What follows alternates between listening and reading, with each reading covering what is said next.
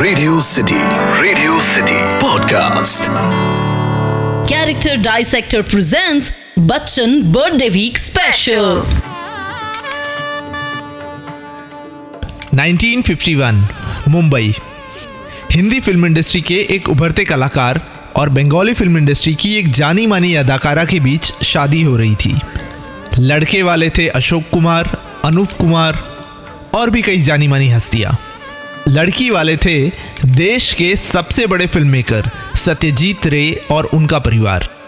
1950 की ये सबसे बड़ी शादी थी और ये लव मैरिज थी महान singer, actor, director, comedian Kishore Kumar और सत्यजीत रे की भांजी और बंगाली फिल्म इंडस्ट्री की महान अदाकारा और गायक रूमा गुहा के बीच। किशोरदा और रूमा गुहा की ये ड्रीम वेडिंग के एक साल बाद जन्म हुआ उनके बेटे अमित कुमार का। हम सबको किशोर कुमार के बारे में तो पता है, पर रूमा गुहा के बारे में थोड़ा कम ही पता है। कहा जाता है कि Ruma Guha was supremely talented. जितनी अच्छी वो एक्ट्रेस थी उतनी ही अच्छी वो सिंगर भी थी। यहाँ तक कि इंडस्ट्री में कई लोग ये फुसफुसाते थे कि Ruma Guha was far more talented than Kishore Kumar. शादी के कुछ सालों बाद दोनों के रिश्तों में दरार पड़ने लगी। किशोर कुमार चाहते थे कि रूमा गुहा घर संभाले, परिवार को संभाले, पर रूमा गुहा को अपना करियर बनाना था। फाइनली दोनों ने म्यूचुअली 1958 में डिवोर्स ले लिया और ये सब हो रहा था एक फिल्म मेकर के सामने जिनका नाम है ऋषिकेश मुखर्जी। 1973 में आई फिल्म अभिमान, जो कहीं ना कहीं किशोर कुमार की कहानी से थोड़ा बहुत मेल खाती है। किशोर कुमार से प्रेरित इस पात्र को अदा किया अमिताभ बच्चन ने, जहां उनके कैरेक्टर का नाम था सुबीर कुमार।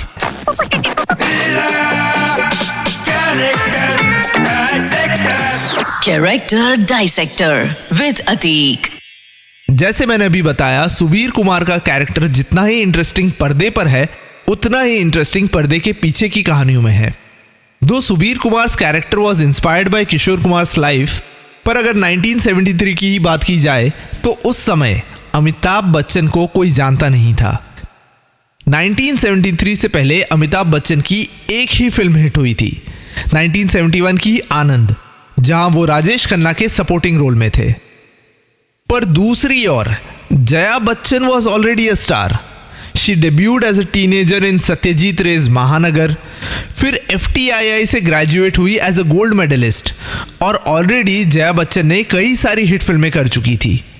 कहीं ना कहीं सुबीर कुमार का किरदार was going to influence Amitabh's future.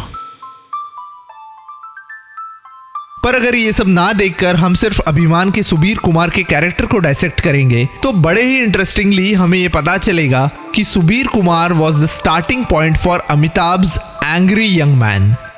मीत ना मिला रे मन का पहला गाना, where Subir Kumar is introduced as इस देश का सबसे बड़ा गायक। मजरू सुल्तानपुरी द्वारा लिखा गया ये गीत सुबीर कुमार के बारे में बताता है that in spite of Subir's huge popularity वो अभी भी अकेला है। सुबीर का एक बहुत ही बड़ा फैन फॉलोइंग है, जिसमें से मेजरली लड़कियां हैं जो सुबीर को रात को ब्लैंक कॉल्स करती है, उसकी फोटो वाली मैगजीन्स को दिल से लगाती है और उसके गाने सुनते सुनते, श्रृंगार करते करते आईने में देख शर्माती है। बट सुबीर कुमार की तलाश अभी भी जारी है, क्योंकि मीत ना मिला रे मन का। अगर इस फेज में सुबीर कुमार के कपड़ों को भी देखा जाए तो it will be close jackets, tight blazers. Basically Subir के कपड़ों की चॉइसेस को देखकर समझ आ जाता है कि he is a very private person. फिर आती है सुबीर के लाइफ में उमा, यानी जया बच्चन का किरदार। सुबीर कुमार को पता है कि उमा उससे ज्यादा टैलेंटेड है, but it's the male ego that doesn't allow him to accept it. एक सीन में एक फैन सुबीर का ऑटोग्राफ ले रही होती है और जैसे ही उमा आती है वो फैन सुबीर से ऑटोग्राफ बुक छीनकर उमा के पास दौड़ पड़ती है। ऑफ कोर्स सुबीर को ये हर्ट तो होता है कि उसके फैन अब उसे छोड़कर उसकी बीवी उमा पर माइग्रेट कर रहे हैं, पर मेल ईगो और तब हर्ट होता है जब वो फैन फीमेल फैन हो। एक टाइम था जब ये सारी फीमेल फैंस उसे फोन पर परेशान करती थी, और अब ये आलम है कि सामने होते हुए भी they are giving attention to Uma. Subir का ये conflict is not just about artistic jealousy. दो कलाकारों के बीच के कंपटीशन की बात नहीं है, ये बात है दो जेंडर के बीच के कन्फ्लिक्ट की, and more importantly between a husband and wife. क्या होता अगर अभिमान के सुबीर की ये कहानी होती about two normal artist without any gender differences, या विदाउट एनी हस्बैंड वाइफ का एंगल? उस सिचुएशन में सुबीर क्या उतना ही नेगेटिवली रिएक्ट करता? ऐसी सिचुएशन में सुबीर के क्या इतने ही डार्क कलर्स हमें दिखाई देते? सुबीर का character was relevant in 1970s. Subir का character is relevant still now. आज भी in most of the cases एक मेल ईगो ये नहीं चाहेगा कि उसकी बीवी उससे ज्यादा सक्सेसफुल हो, स्पेशली जब वो खुद सुबीर जैसा सक्सेसफुल रहा हो. ऋषिकेश मुखर्जी चाहते तो ये कहानी सिर्फ दो कलाकारों के टसल की होती, जैसे 1997 की साई परांजपे की फिल्म साज, या फिर 2006 की क्रिस्टोफर नोलन की फिल्म द प्रेस्टीज. पर ऋषिकेश मुखर्जी ने जानबूझकर सुबीर के इस किरदार को न सिर्फ एक जेंडर पर्सपेक्टिव से एडिशन दिया, रिलेशनशिप के हिसाब से भी एक नया एंगल दिया. ऑफ कोर्स हर हिंदी फिल्म की तरह अभिमान के एंड में सब ठीक हो जाता है. सुबीर अपनी गलती मान लेता है और उमा सुबीर को एक्सेप्ट कर लेती है. बट रियल लाइफ में सुबीर ऐसा करता?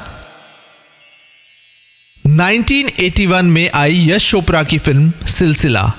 1981 के बाद जया बच्चन ने कई सालों तक कोई फिल्म नहीं की. रीजन बताया गया कि जया बच्चन चाहती थी कि वो अपने घर पर, अपने परिवार पर कंसंट्रेट करना चाहती है.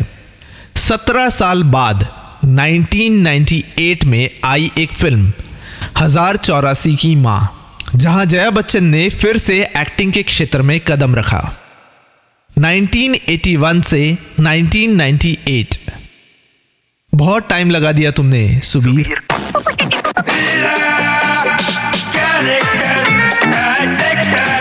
Character dissector with Atiq.